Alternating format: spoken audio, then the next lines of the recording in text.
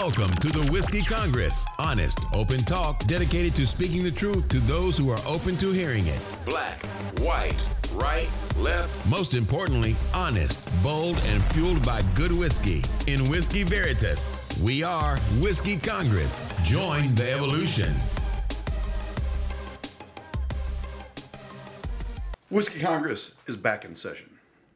I don't know why I said it so dramatically, but I'm kind of happy about it. Okay. Stephen and I are together in the Cleveland studio. The NFL draft is going on. We'll touch on that, but overall, it's good to see you, man. We've both been traveling again. How you doing? Doing good, man. Doing good. Just running the race against time and money, building the business, but all in all, pretty good. Well, it's funny because we were just having lunch and both of us were like, I have no idea what went on this week. And then we said, these things happen. These, and pretty fucking busy week. Yep. Starting with Joe Biden officially saying he's going to rerun in 2024. When asked, didn't you say you weren't going to do that? He tap danced around that saying, I never actually said that. I said I wanted to be a bridge. Whatever. You can you can make a case that his record warrants him running again.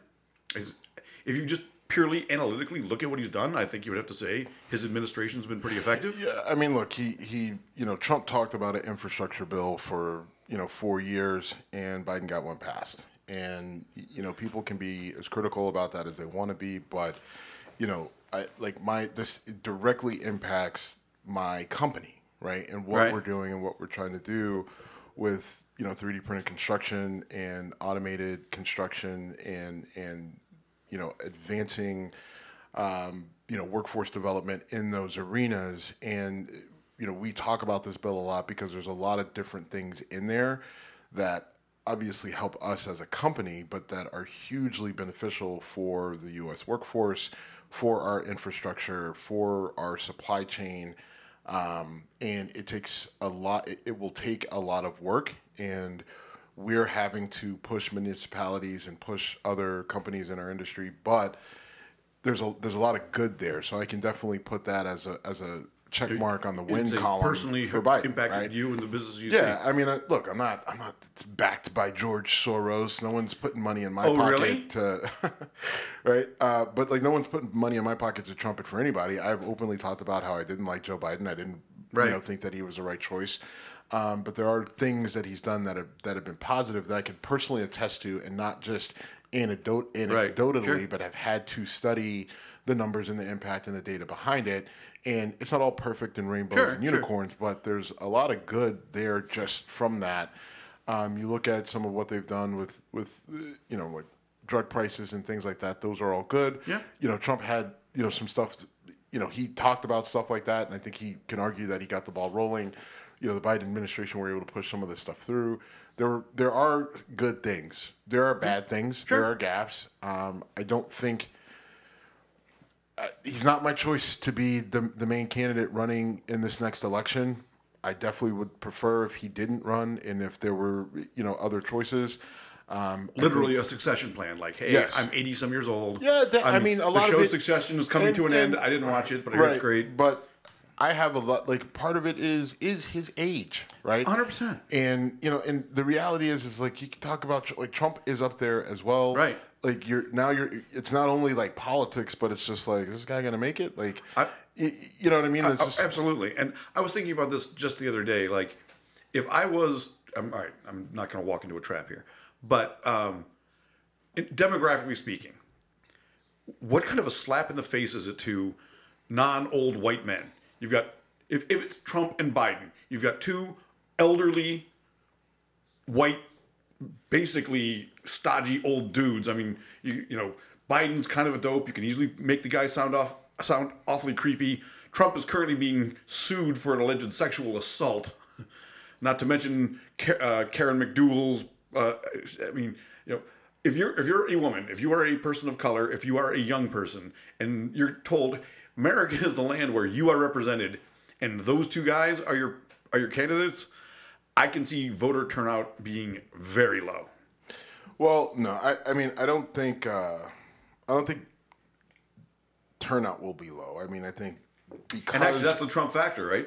Right. I mean, if especially if the candidate is Trump, right? Turnout's going to be high because I mean, and that's the thing that where people argue. It's just like, oh well, Trump got all these votes. How could Biden get more? It's like, look, for all you dipshits that love Trump, there are that many more people who don't love him. Right? Like there's 330 million, and he's a very divisive figure, and you're passionately in love with him. And so if that means someone is passionately in love with him, that means that someone likely passionately hates him. And there seem to be more people who passionately hate him, right? And they talk, oh, well, Biden didn't get that many people at his rallies and events. It's like, look, people don't have to love Biden to hate Trump. People don't have to come out in droves to support Biden. They may not like him. They don't love him as much as you love Trump, and they don't go to his rallies or whatever. But what they do know is that they really don't like Trump. So they may not really give enough shits to support Biden in any major outshowing of support. But what they will do is show up to vote against Donald Trump. Right. I think it was Chris Christie, actually, who said that the only Republican that Joe Biden can beat is Donald Trump. He says, basically, if you give the American people a choice that isn't one of those two guys, that person's going to be real attractive to a lot of folks. Which brings us to Ron DeSantis, who looked like the knight on a white horse going to step in and save the soul of the Republican Party. And he is proving himself to be, I think, very short-tempered, very I think aggressive. Yeah, I mean, here's the thing with DeSantis. Damn it, I'm sorry. Ultimately, with DeSantis, I think there were a lot of things in place for him to be the obvious choice for the GOP, but the one thing that would stop him is himself. And my thought was that, he would be smart enough to just kind of keep his mouth shut and let Trump kind of hang himself, and he was doing that for a while, and then he couldn't resist it, and he opened his mouth. And ultimately, now here's the thing about it. We're still a year and a half away from Election Day. And so... And he still hasn't declared his candidacy. He hasn't declared his candidacy. There's been no debates. There's no... everyone... this is... And again, I'm not rooting for the guy, but I do think that he poses a threat to Trump. And ultimately, he's a guy that if he gets in the White House, I think is dangerous. Yeah. Right. No, he's showing his colors, right, with the aggressive stance against. Yeah. I mean, this whole thing with Disney is all because Disney came out and said, we don't like this bill that you put out. So now he's waged a war of vengeance against Disney that does not look like all the conservative right-wing MAGA Trump DeSantis supporters are going to do everything that he does. They're going to look at through a positive light. Oh, yeah, he's taking it to Disney. He's taking it to Disney. Even though anyone with any basic common sense can see, look, Disney is consistently counterpunching you, and you are missing with your swings. Like, you got one body blow in, and now, you're taking it to the face. Jab, hook, yep. Right, and that's the reality of what's going on here. But, he's going to continue to push it and spin it because people are going to buy it and eat it up. And I think, obviously, I think that's a mistake for a lot of different reasons. Not only politically, I just think why are you, they're the biggest employer in your state. They're one of the biggest attractions in your state. You're screwing it up all because they're not talking the way you want them to talk. And frankly, it really shouldn't matter. But he's decided to go this route, and this could not this alone, but his just overall personality could hurt him. But I still like his chances. Okay. Yeah. I lived in Orlando for about a year, and "Don't mess with Disney" was just understood. The line was, "You don't fuck with the rat because the rat has teeth." Yeah, and he's so powerful, and he's learning that. But the problem is he doesn't know how to back out of this, right? I mean, it's not Vladimir Putin in Ukraine, but he really stepped into this. He doesn't want to look like he's been beaten. Yeah. He doesn't want to look like he's backing down. So he's just pulling himself further and further into it. And the reality is, look, part of Disney's plan is, you're not going to be the governor of Florida forever. We're not going anywhere. And we're not going anywhere. So, Disney can more than afford to drag this out. Oh, and by the way, even if the state of Florida turned against Disney, they don't get their money from people in the state of Florida. Exactly. They get people to come to them. So they can challenge and push back on everything it is that DeSantis is going to throw at them until he's not there anymore. Right. Right? And then, someone else comes in, who knows who it is, and the question is, does that person really want to pick up this fight, or does all the way go away? Because Disney can fight this fight as long as they want to, right? As long as and they're going to have a ton of allies because there is no reason to go to Orlando, Florida. Once you take away, Disney. Right. Once you take away, I would argue there's no reason to go to Orlando, Florida, and stop there. But that's just my opinion. Right. But I mean, like, so it's no. Look, the guy is definitely. It's easy to see how he rubs people the wrong way. It's he's very very narcissistic, very arrogant, and kind of all over the place. But look, Donald Trump got elected, almost got reelected, and is going to be running again, and he's the same sort of this unstable whatever. So people can talk about all these character flaws, but there's a guy who was just president, who was all these things that. I thought was gross back when he had the dumb show Apprentice, and yet he became the president of the United States. So don't sit here and tell me that because of a guy's shitty personality, he can't become president. The difference is that Donald Trump, as much as I hate to admit it, has charisma. DeSantis, not as much. I think people loved the concept of DeSantis so much that when the real thing showed up, it's like when I'm on these dating sites. I swipe right on this girl. She's gorgeous. She shows up and okay, that picture is from 1998. So you look great in 98. Maybe, so do but I. I mean, if you look at what people are willing to ignore, and especially on the right, in terms of who and what they support, I just don't like having the memory of a goldfish helps. Yeah, I just don't see his lack of personality, right, as something that is going to be a huge detractor. I think people are rooting for that. They're hoping for it. Like, you personally don't, not you, but you personally don't like Ron DeSantis and the faces that he makes and his outbursts and how obnoxious he is. Like, yeah, sure, you. But there are a whole bunch of people that do. It's clear. He won his governorship going away, and we already, by that point, knew who and what he was. Yeah. Right? In a state that was typically a 52 to 48 type state, went 60 to 40 or something? Right, it wasn't even close. Again, and he was running against a candidate that had held office. Yes, and the dude's got he's got a brand, he's got support. You could sit there and tell me, well, once the whole country sees him, they're not going to like him, and he's not going to be a valid candidate. Bullshit. Ted Cruz has a legion of people that follow him. Yeah. Right now, he's one of the most unlikable people in the history of government. I was going to say, ever. Right? Like, and he keeps winning his Senate seat in Texas. Right? Yeah. Now he got blown out, but I mean, like, Ted Cruz ended up losing to Trump. Right? So again, this whole concept that, oh well, he's not that charismatic. That's not a factor. Right? It's not. Like, he understands the brand. And if you get him to a point where it's him versus Trump, he ends up beating Trump out. This concept that, well, people aren't going to like him nationally, you really think that's going to keep them from the voting polls? From voting for him? Yeah. If they voted for Trump, especially if he's running against Biden or someone or someone further left than Biden.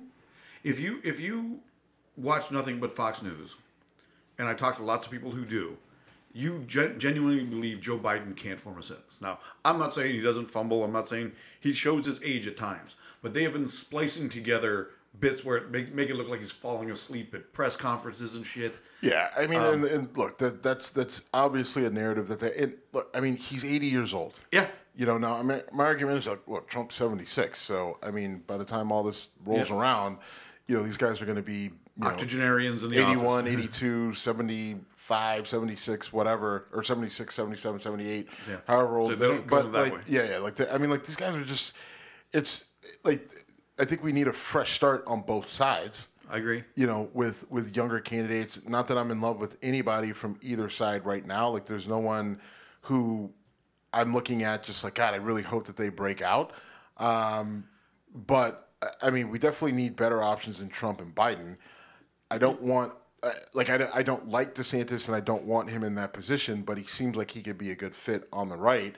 And I don't know who else I really think actually has the chops, given the realistic layout that we're dealing with, right? Where people's heads at, what they're buying into and everything else. Like, before it would have been Nikki Haley, but she won't be in this, I think, when we're down to the wire and they're picking who is going to be the nominee for the GOP. I had the perfect candidate for the GOP. And I told you before his candidacy started. No, you're jumping to conclusions, my friend. Okay. You thought I was going to say Larry Hogan. Yes. I'm not. Unfortunately, the candidate I want is technically not eligible, but I would love to see him in the primary anyway. Arnold fucking Schwarzenegger would be awesome to watch. Jesus Christ. He is so unafraid of pissing off the anti-Trump crowd. But he really wasn't a good governor. And he's not constitutionally able to hold the office. I mean, I just love the concept of him being up there going, "Shut the fuck up, Donald." Okay. From Arnold. All right. I mean, thought popped into my head. Okay. Sometimes I have to share them, Steve. Yeah. They're best when they're out in the world. Have to is an interesting term. All right. I definitely choose to, and I'm completely content with my choice. All right, moving. All right, so speaking of Fox News, only watching Fox News. If that's your source of infotainment, you took a bit of a kick in the nuts this week because Tucker Carlson got fired. You texted me, and I had not seen it, and I was like, "Damn!" Since then, a lot's come out. Well, so you had Tucker Carlson and Don Lemon basically getting fired same day, almost back to back. I'm not sure the timeline, which one happened first. I definitely learned about Tucker first. Yeah, I mean, but they it happened really, really close together. And people are trying to spin it that they parted ways. They got fired. Yeah. Tucker. This happened on Monday. Tucker signs off on his show. Hey, we'll see you guys on Monday and have a great weekend. Blah blah blah. And then he's not there on Monday, and he's replaced by some other talking head at Fox. Kilmeade, I think. Yeah, and obviously the Tucker loyalists were very upset, and Fox's numbers are down because Tucker's gone. Look, now and then, to frame it, we'll talk about each individual guy in a second. But then we find out about Don Lemon. He also gets let go. I'm not exactly sure what the specific cause was. I know there were a couple different incidents you could look at when some people were referring to his comment about Nikki Haley not being in her prime.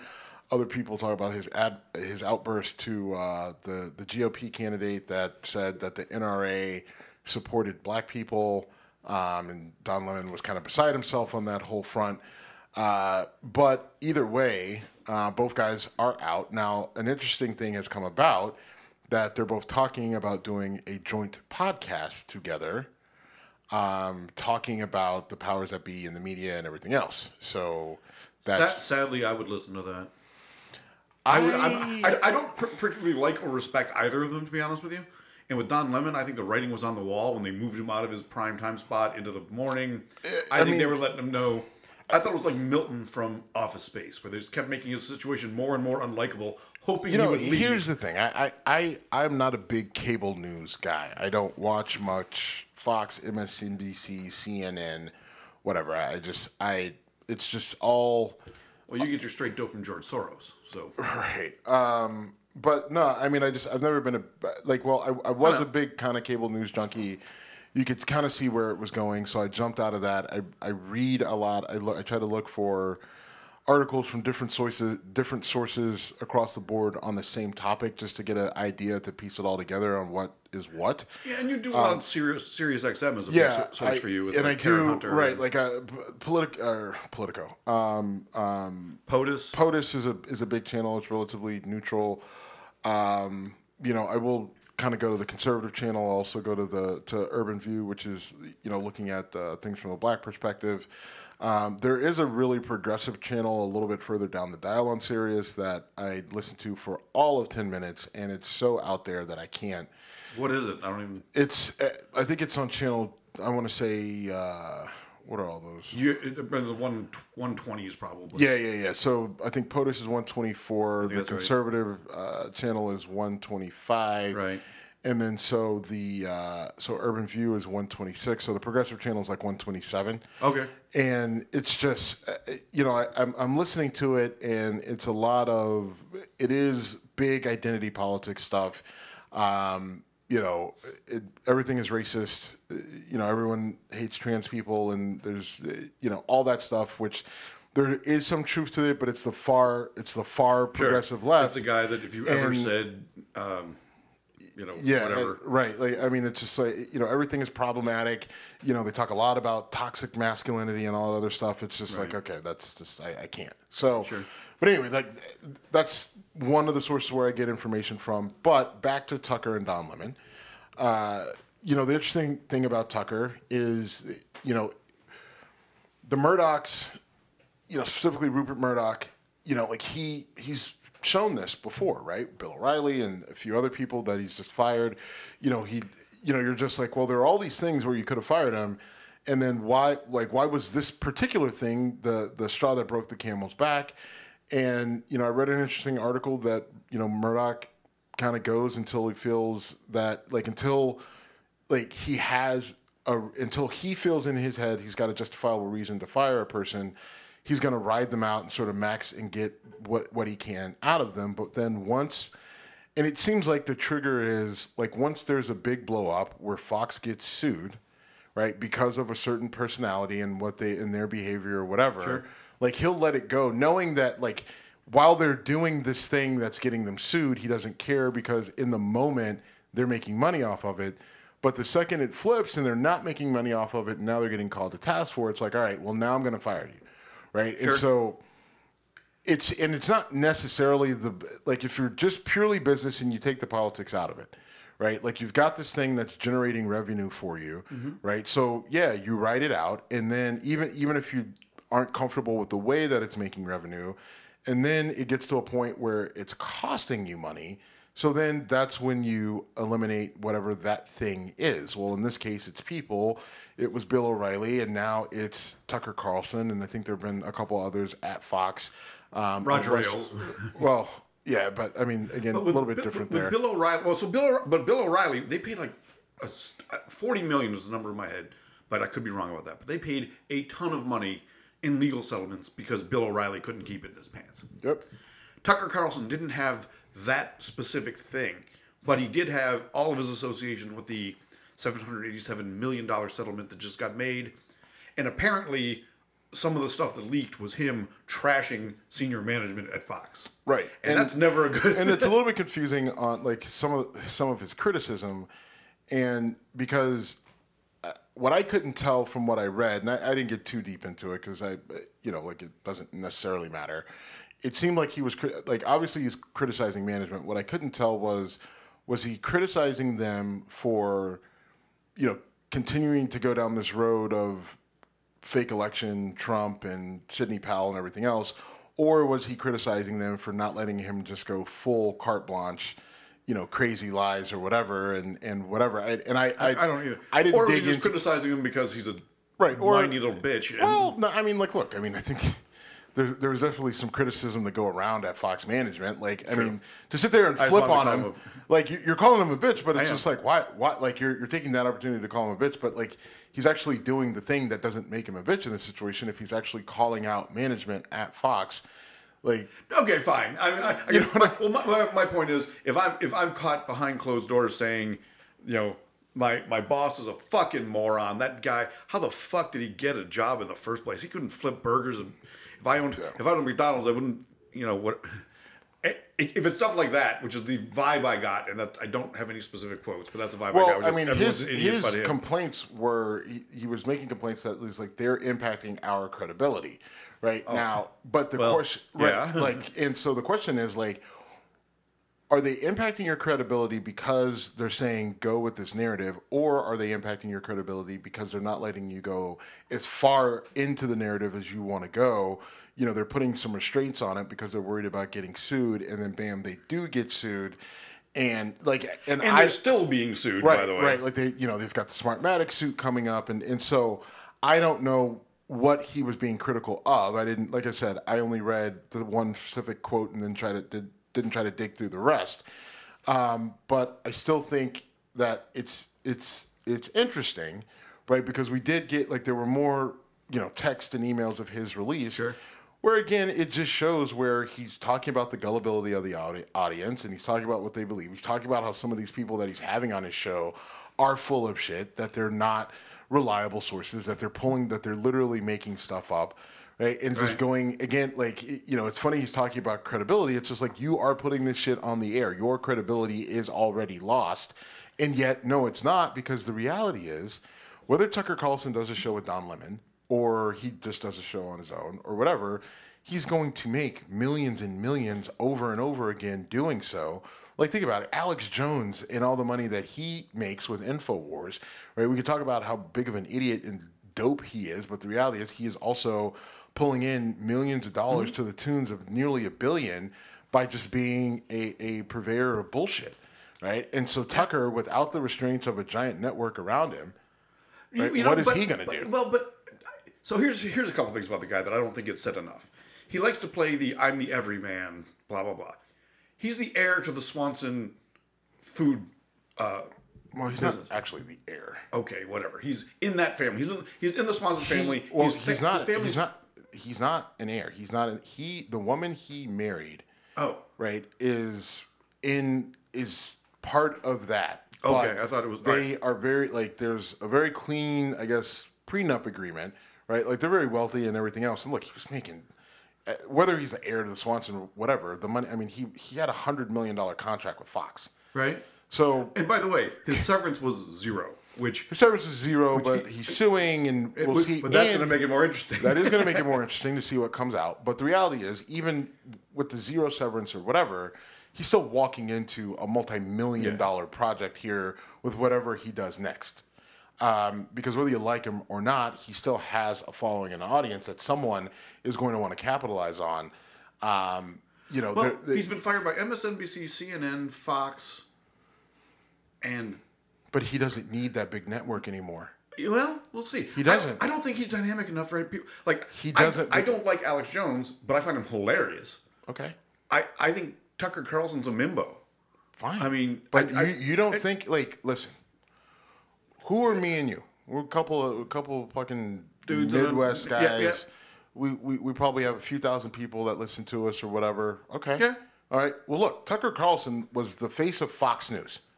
All right, who's got a track record, who's got a following, right? He could easily have a few million people that want to tune in and listen to his show, and that alone, right? No matter what he's saying, right? Like, he could be selling tanning beds for your balls. Remember that whole thing? I forgot. Remember that video where you had the guy standing in front of the thing to boost your testosterone? I forgot about it, but I do remember that happening. Yeah, he could be talking about that. People are still going to tune in and listen to him to the tune of millions, right? Like, I mean, he may have 1 million people, and, like, there's value in that.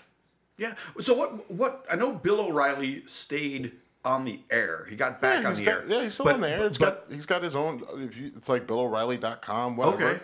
And he makes money off of advertising and all that other stuff. Like, that's a... But he's become essentially irrelevant. Bill, at least from what I watch, and I do watch a fair amount of cable TV, cable news, typically on YouTube.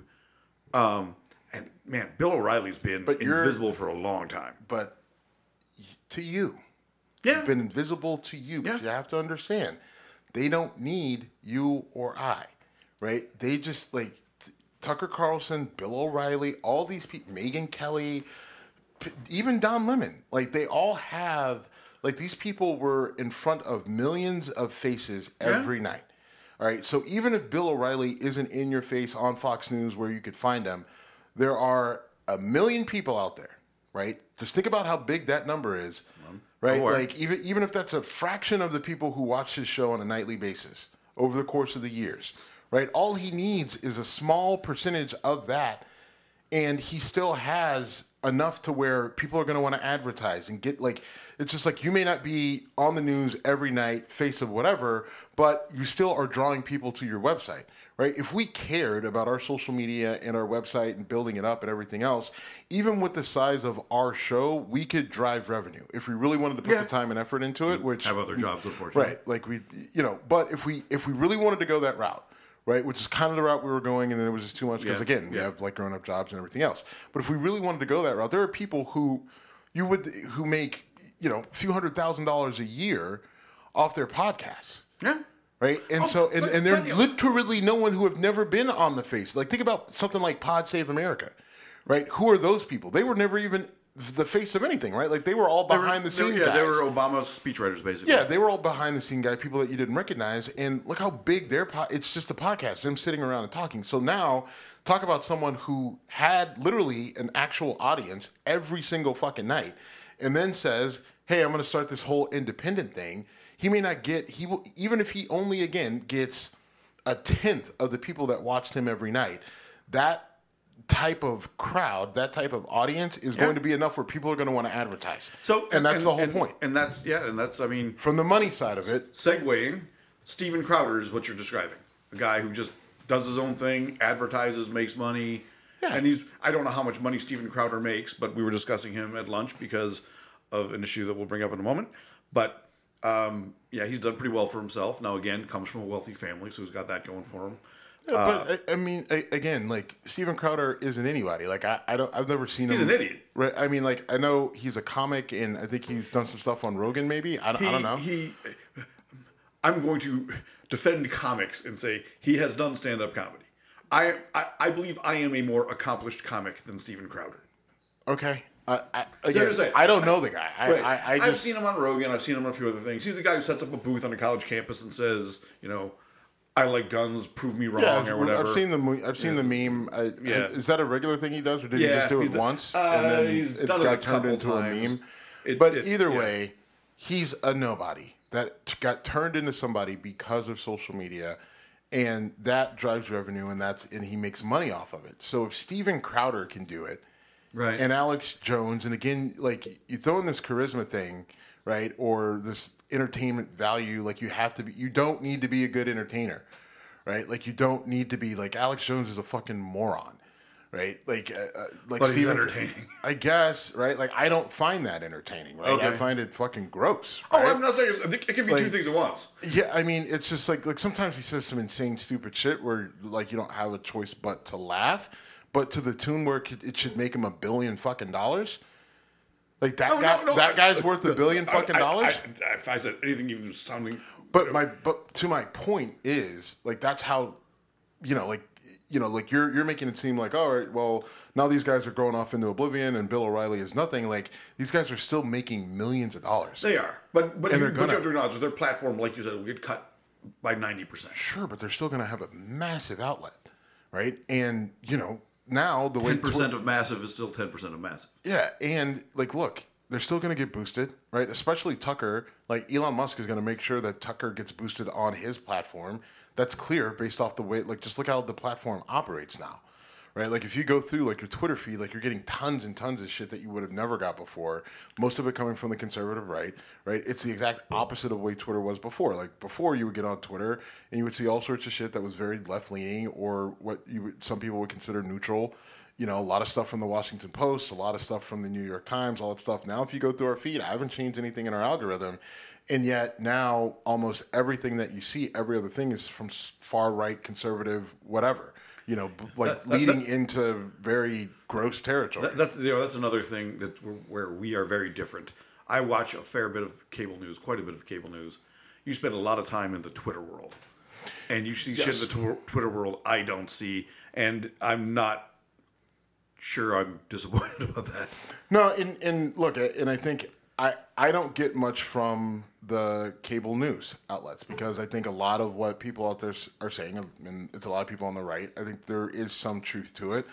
But the problem is that they can't acknowledge they can't acknowledge the bias from their side, but they'll call out liberal news all the time.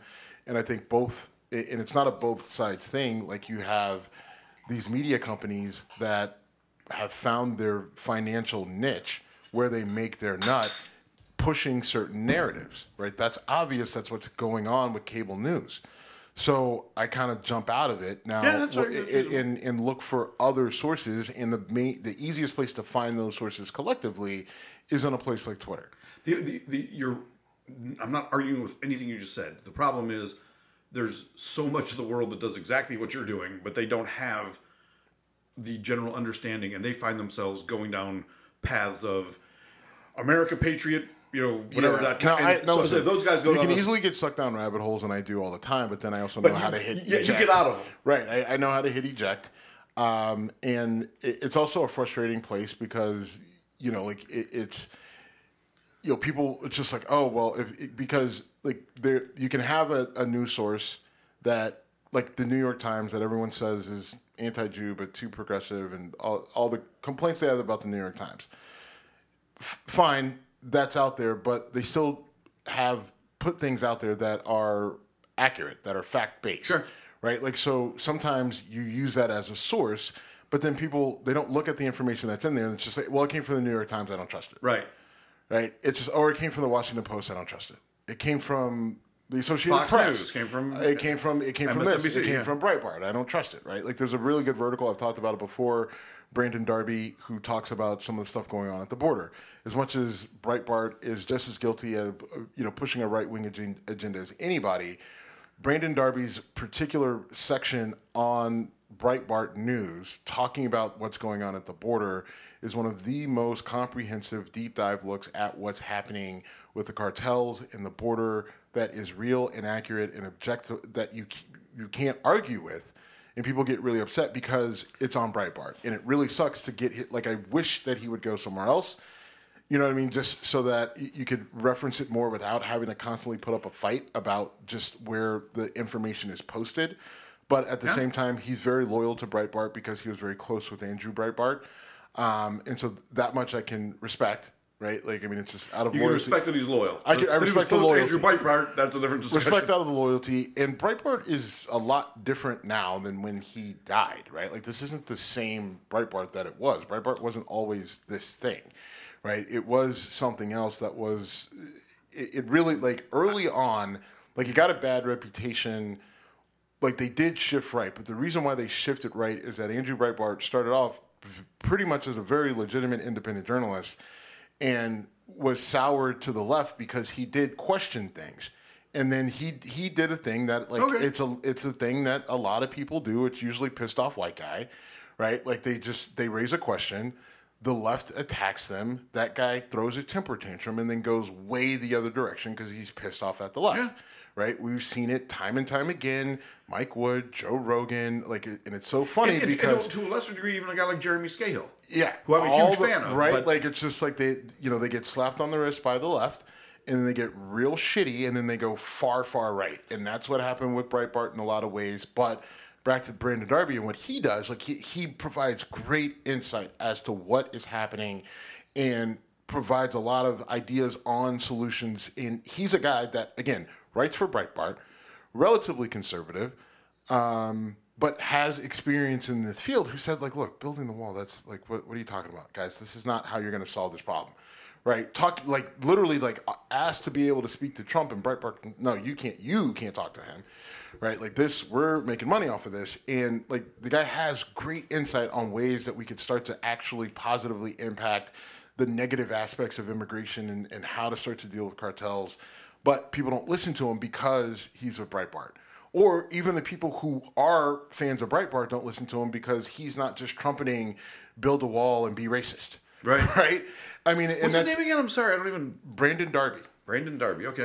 He actually follows us. He interacts with us on Twitter. Mainly our interaction is because of barbecue and smoked meats.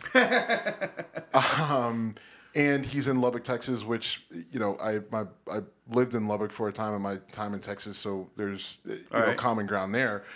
But, like, I mean, he's a great follow if that's where you're looking. If you really want to have a better understanding of what's going on at the border, and it's not just build a wall, don't build a wall, I'm for immigration, I'm not for immigration because whatever, and you actually want to know the realities of what's happening there, it's a great source to get information.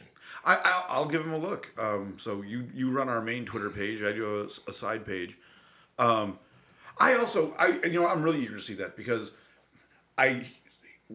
in the media I typically consume, it sounds like Mexico is a war-torn hellscape where the cartels and there is a lot of crazy shit going on. They literally have military against cartels. That's what he's talking about. He's not giving you, like, he's not doing tours of Mexico City, right? He's telling you, like, look, this place is fucking violent, and some of it is happening on our side, some of it is happening on their side.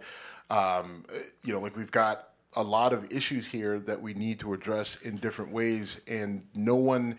And to his credit, he's like, look, no one in Trump's organization really talked about it the way they should. No one in Biden's is talking about it the way that they should.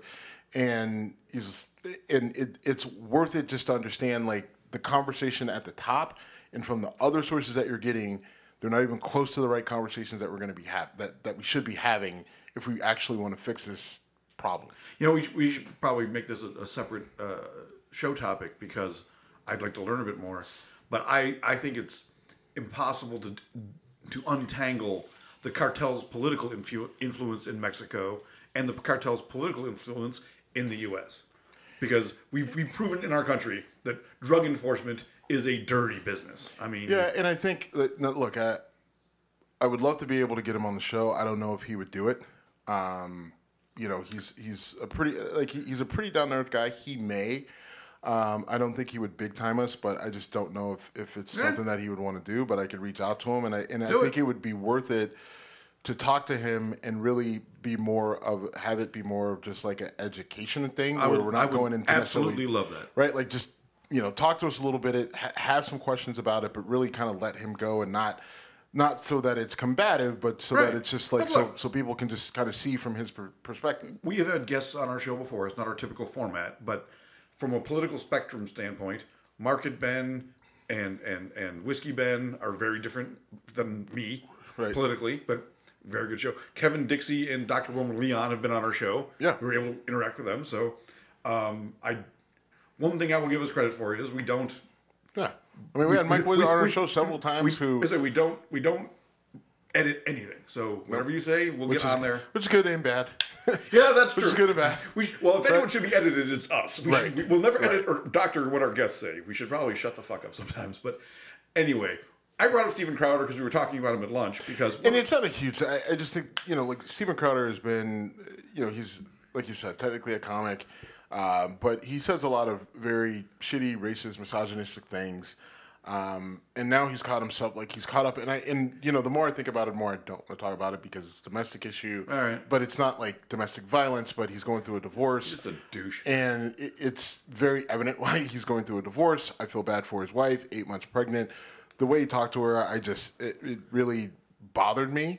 Okay. It wasn't like he was slapping her around, but you could see the mental manipulation and what he was trying to do. But yet this is the same guy of family values, but he's sitting there telling his 8-month pregnant wife that he doesn't love her and that she should go out and walk the dog and just throw some gloves on even though it's cold. They only have one car, which is bizarre. Right, she wants to take the car. She wants to take the car to go shopping for things that she needs. He doesn't want her to go because then he's stuck at home. And then she's like, all right, fine, I'll take an Uber. And he's like, no, he basically doesn't want her to leave the house. That's the most disturbing thing to me. Right, and it's like, go walk the dog when you're 8 months pregnant. I was thinking differently. I thought he was saying, put on gloves because it's cold out, not go do this task for me. I just didn't comprehend it. I mean, it just like the whole thing. And I think, you got this guy who all he talks about is family values and how trans people and gay people are destroying the family. And, the black people's problems is that they don't have a nuclear family and that they have these unwed, they're having kids out of wedlock and all that other shit. And it's just like your wife is 8 months pregnant and you're telling her you don't love her, that you went out and you got a divorce attorney and you want a divorce and you moved out of your house and, again, are leaving your wife to take care of your kids. It's just the hypocrisy. This spilled over. You sound like me, but okay. It spilled over into a back and forth between him and Candace Owens, and they started to go after each other and snipe at each other. And it's just, we talked about Ali Alexander last year about asking for last week about asking for dick pics from kids. And again, more hypocrisy on his. This is a lot. Ali Alexander is a lot worse than Steven Crowder, right? Steven Crowder is a douche. Ali Alexander is a fucking pedophile and a sexual predator. But again, going to the hypocrisy, and I think it's important, like, look, we have to put it out there. The people who follow these people are just blinded by them and can see no wrong. But I think we still have a responsibility to say, this is happening. And this wraps back to what you were saying before. They don't want to get, their confirmation bias is so strong that you say, Steven Crowder is getting divorced, here he is berating his wife. Oh, that's fake news, I don't believe it. It came from... Blah, blah, blah. It came from him. Well, in this case, it did. Right, it came from there's a video of him at his house, right? But it doesn't. But your point, it doesn't matter, right? And that goes back to my point about DeSantis. Yes, he's charismatic. It doesn't fucking matter. Now you're with me. I'm putting a bow on it. Right? All right. You could be my falcon on your left. You're finally here. All right. You were in the neither zone for a while, and now you're coming back. I feel so much better. I can't tell you how much better I feel. Mm-hmm. Speaking of hypocrisy, let's talk about my girl Marjorie Taylor Greene. She's a gross person. She is a disgusting person. And I know we've had this conversation hundreds of times over the years we've known each other, but I always do the whole, who is a phony who knows what to capitalize on and who is genuinely a gross person? Ann Coulter is a phony. Bill O'Reilly is a phony. Yep. Rush Limbaugh was a phony. I think she believes this shit. I've been saying that. Yes, she believes this bullshit, right? Like, I don't think that it's just like Tucker Carlson is a clown. Is also a phony, right? Like, yes. He's even acknowledged some of the shit that he doesn't believe, or that his lawyers in court argued. Right, like, you should not take this guy seriously. But I think Marjorie Taylor Greene legitimately believes a lot of the shit that comes out of her mouth, and which makes her just so dangerous, right? Absolutely. Like, she attacked a woman who, was testifying in front of Congress. And the woman is a lesbian who, the woman that she's married to had a child.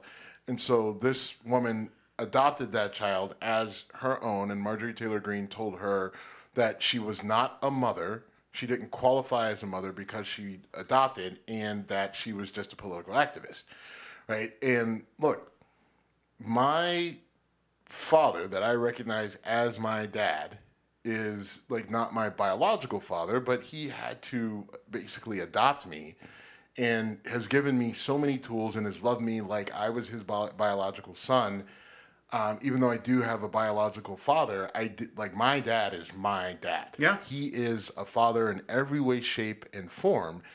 And, whether Marjorie Taylor Greene's point was because this woman is a lesbian or because she adopted or whatever, like, Marjorie Taylor Greene, you don't define what a parent is. And especially, like, when you have a parent, adult-child relationship like this, where this person has taken the responsibility to care for and ensure that this child, right, grows into a healthy, productive adult, that's parenting. How they got into that role doesn't matter, right? Michael Steele, who's the former GOP candidate, was the black guy for the Republicans. He was the head of the party, whatever he was the party head.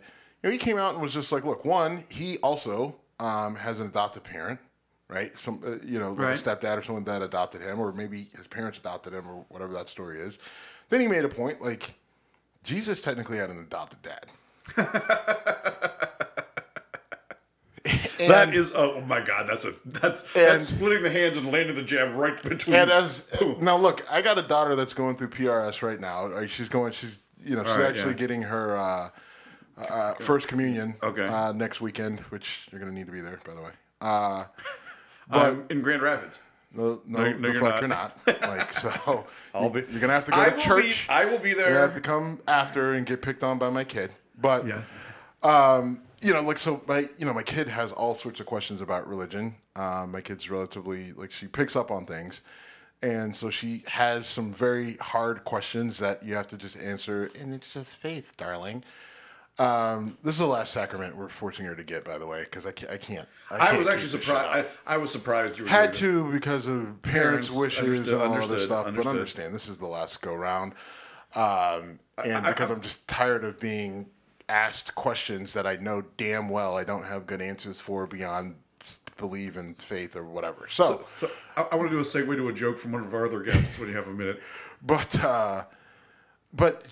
for Marjorie Taylor Greene to come out and say someone who is a parent and calling them not a parent is just disgusting. And just she's escalating her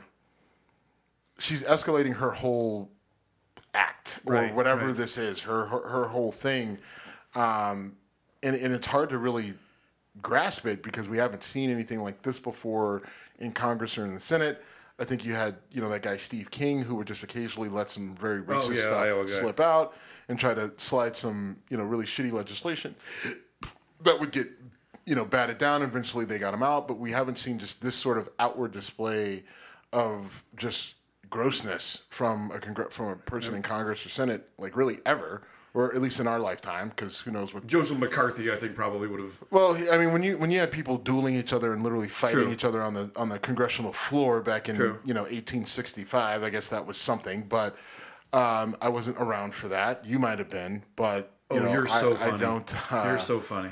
But I just again, like there's something going on where the GOP and these neo MAGA GOP people, like they're starting to fall apart a little bit, right? Oh, I think like a lot. there's a lot of infighting. I mean, like I think I sent you, like there was an actual fist fight in Michigan between, like state congressional reps. Like it's crazy what's going on, but yet the people are still following in droves, and so I'm less like honestly, my concern is with all this infighting and the them kind of going back at themselves. If you've noticed, Democrats have been relatively quiet. You haven't heard much from AOC. Even Chuck Right. Schumer has finally had to shut the fuck up. Like there is some there's some stuff about Dianne Feinstein. It looks like more and more people are saying she needs to step down, which I said she needed to step down years ago. I stood by that. People attacked me. She's a juggernaut. She's a stalwart. She's been there forever. How could you yes, that's the fucking problem. Right? Like California fucking sucks, and get somebody new in there. I would love to see Katie Porter in her seat. Adam Schiff is going to be running for that congressional seat. I don't know how they're going to be able to do it. You got to put somebody in that. Like one, you got to get Feinstein out. Then you got to get somebody in there, and then you need to have the actual race for it. I hope it's not Adam Schiff. Like he needs to go be a consultant somewhere. I'd love to see Katie Porter in that Senate seat. That's kind of beside the point, but we've got this thing going on with the Republicans right now, and it's interesting to see, even if Joe Biden runs again, do they end up cannibalizing themselves and taking themselves basically out of it and putting Biden back in the White House because of the fact that their whole thing is built on sand, right? And the tide's coming in, and I think that they're kind of starting to fall apart. Like they'll still have a strong following, but I don't know if it'll be able to carry them over the top. Like if it continues down this path now, and we're 18 months out, and they don't get their shit together, like, I mean, Biden could win this thing going away. I'm not saying that he will, and I'm not saying that I want that. I still don't like him. I'd love to see him challenged, and I would love to see somebody new and younger and more vibrant with a sane approach come in and really do what Obama did back in 07. Or 06 or whenever he really kind of burst on the scene, but short of that, the best we could hope for is that they basically cannibalize themselves and it ends up putting Biden back in, and we just have to deal with that and hope that he makes it all 4 years. One of the things that used to make the Republican Party so much stronger than the Democratic Party was they marched in lockstep. If you were anti-Second Amendment, you were out. If you were if you were pro-choice, you were out. And even people who may have felt a certain way didn't challenge the authority of the party. Whereas Democrats couldn't get their... James Carville's line was they didn't know whether to scratch their watch or wind their butt. And Democrats could trip over themselves constantly. That seems to be happening on the right now. Right. Now, to your point, if you're cheering for a non-Republican in the White House, this is a good thing. In terms of further radicalizing America, this kind of scares me. It is. Because we're bad already. That's the scary part, is that I think it creates more tribalism. I think it creates more dissension. And because look, even if they further divide amongst the right, all right, they've been divided so they can be conquered. And so, all right, great, you've got Biden in the White House more, but then now you've got all these small little factions that are, you were trying not to say splinter cell, weren't you? I was.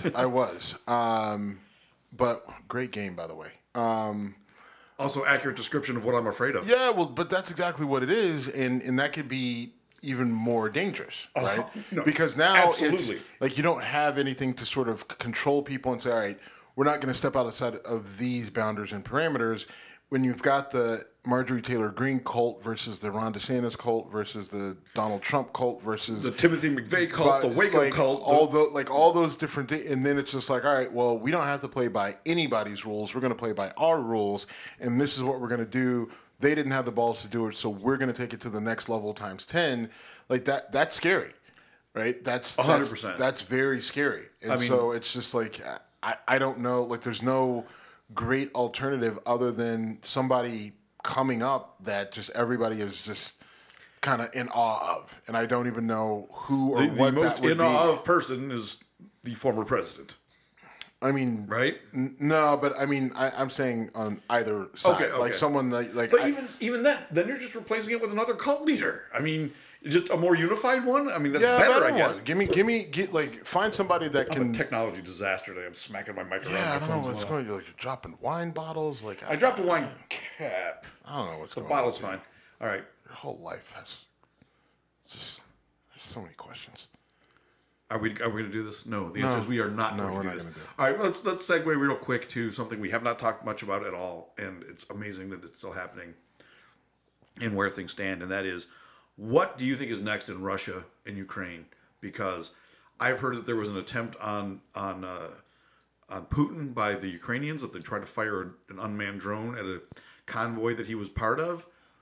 I've heard that there's all kinds of backdoor talks about, okay, you can keep Crimea, but we're ending this conflict. So the biggest thing that has come out of that to me that scares me, Zelensky had his first conversation with China. Okay. And not just anybody from China, but tippy top. Okay. And the reason why that's scary is if China's successful in getting a ceasefire and a peace agreement, that just falls in line with everything that I've been saying for the last few weeks about their expansion, their role internationally, and what they're trying to do, right? Like China, everyone was so worried that it was going to be this, like China isn't thinking about, we're going to come in and we're going to invade the U.S. and we're going to march our flags down the street. No, what they're doing is exactly what the U.S. did and it has done in the past. Yeah, it has done in the past without the major World War II. But what they want to do, they go in and they're the peacemakers in Russia and Ukraine. And they've invested heavily in Africa in terms of infrastructure and all. Now it's because they want to mine the resources and everything else, but they still have put a massive investment into Africa. They're trying to, snatch up everything that they can anywhere near Asia, right? Like they've jumped into India as well.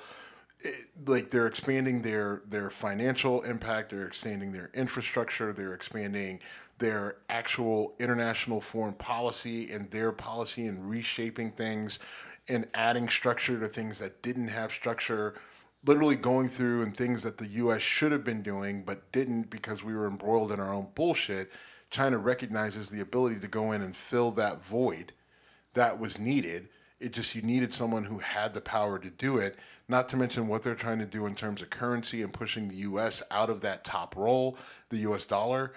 Like China's making all sorts of moves. And look, this isn't about blaming Biden or Trump. They've been lining this up for fucking decades, and now they're executing on this plan, right? This is legit 3D chess, by the way. Right, and they're way out ahead, and they're winning. And I don't know, we can only be reactionary to this point. I don't know if we can be proactive.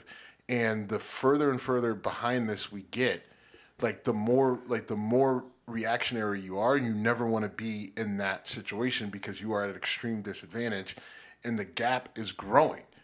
And that's the scariest thing that has come out of this whole Ukraine and Russia thing. I would love for there to be peace, and if China's the one that brokers the peace, then so be it. But that will solidify their relationship with Russia. How much does Ukraine then, have to acquiesce to China in that particular situation? That's going to shift how people look at China in Europe because it's happening in their back door. U.S. didn't do anything but kind of kept this thing going, and now China comes in and ends the conflict. So how much loyalty then shifts in Europe over to China? Dude, this is... I think you're leaving out another piece that they have. You're making good points, but they also have their hand on the leash of the maddest mad dog on the planet, meaning North Korea, where they can say, in addition to everything else, we're keeping this from becoming a nuclear issue. So, if our hand gets a little sweaty, you never know what's going to happen. So they have even more power.